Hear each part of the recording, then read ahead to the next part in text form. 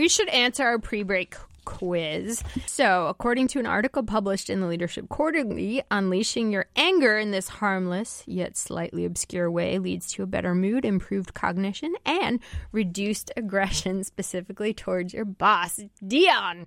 I think I got it. All right, I'm ready. All right. I'm You ready. said it's harmless, It's harmless. slightly obscure. I don't know how that part works in here. And you said it's towards your boss. So, Yep. you write the angry email, but you never send it. Ooh. Hey, I like that. Wait a That's minute. Where's my ding? Yeah. That's not very obscure. Yeah, see, I didn't know what the obscure part would be in there. Pretty Yeah. sure. I have a hint for you. They did this on an episode of Gilligan's Island. Not Make a a great radio. hint. of which I am a big fan. We should all know. Clearly. Does that help you, Dion? Not at all. I can't name one character on Gilligan's Island. Well, there's Well, Gilligan. They're in the there's song. I don't know the song.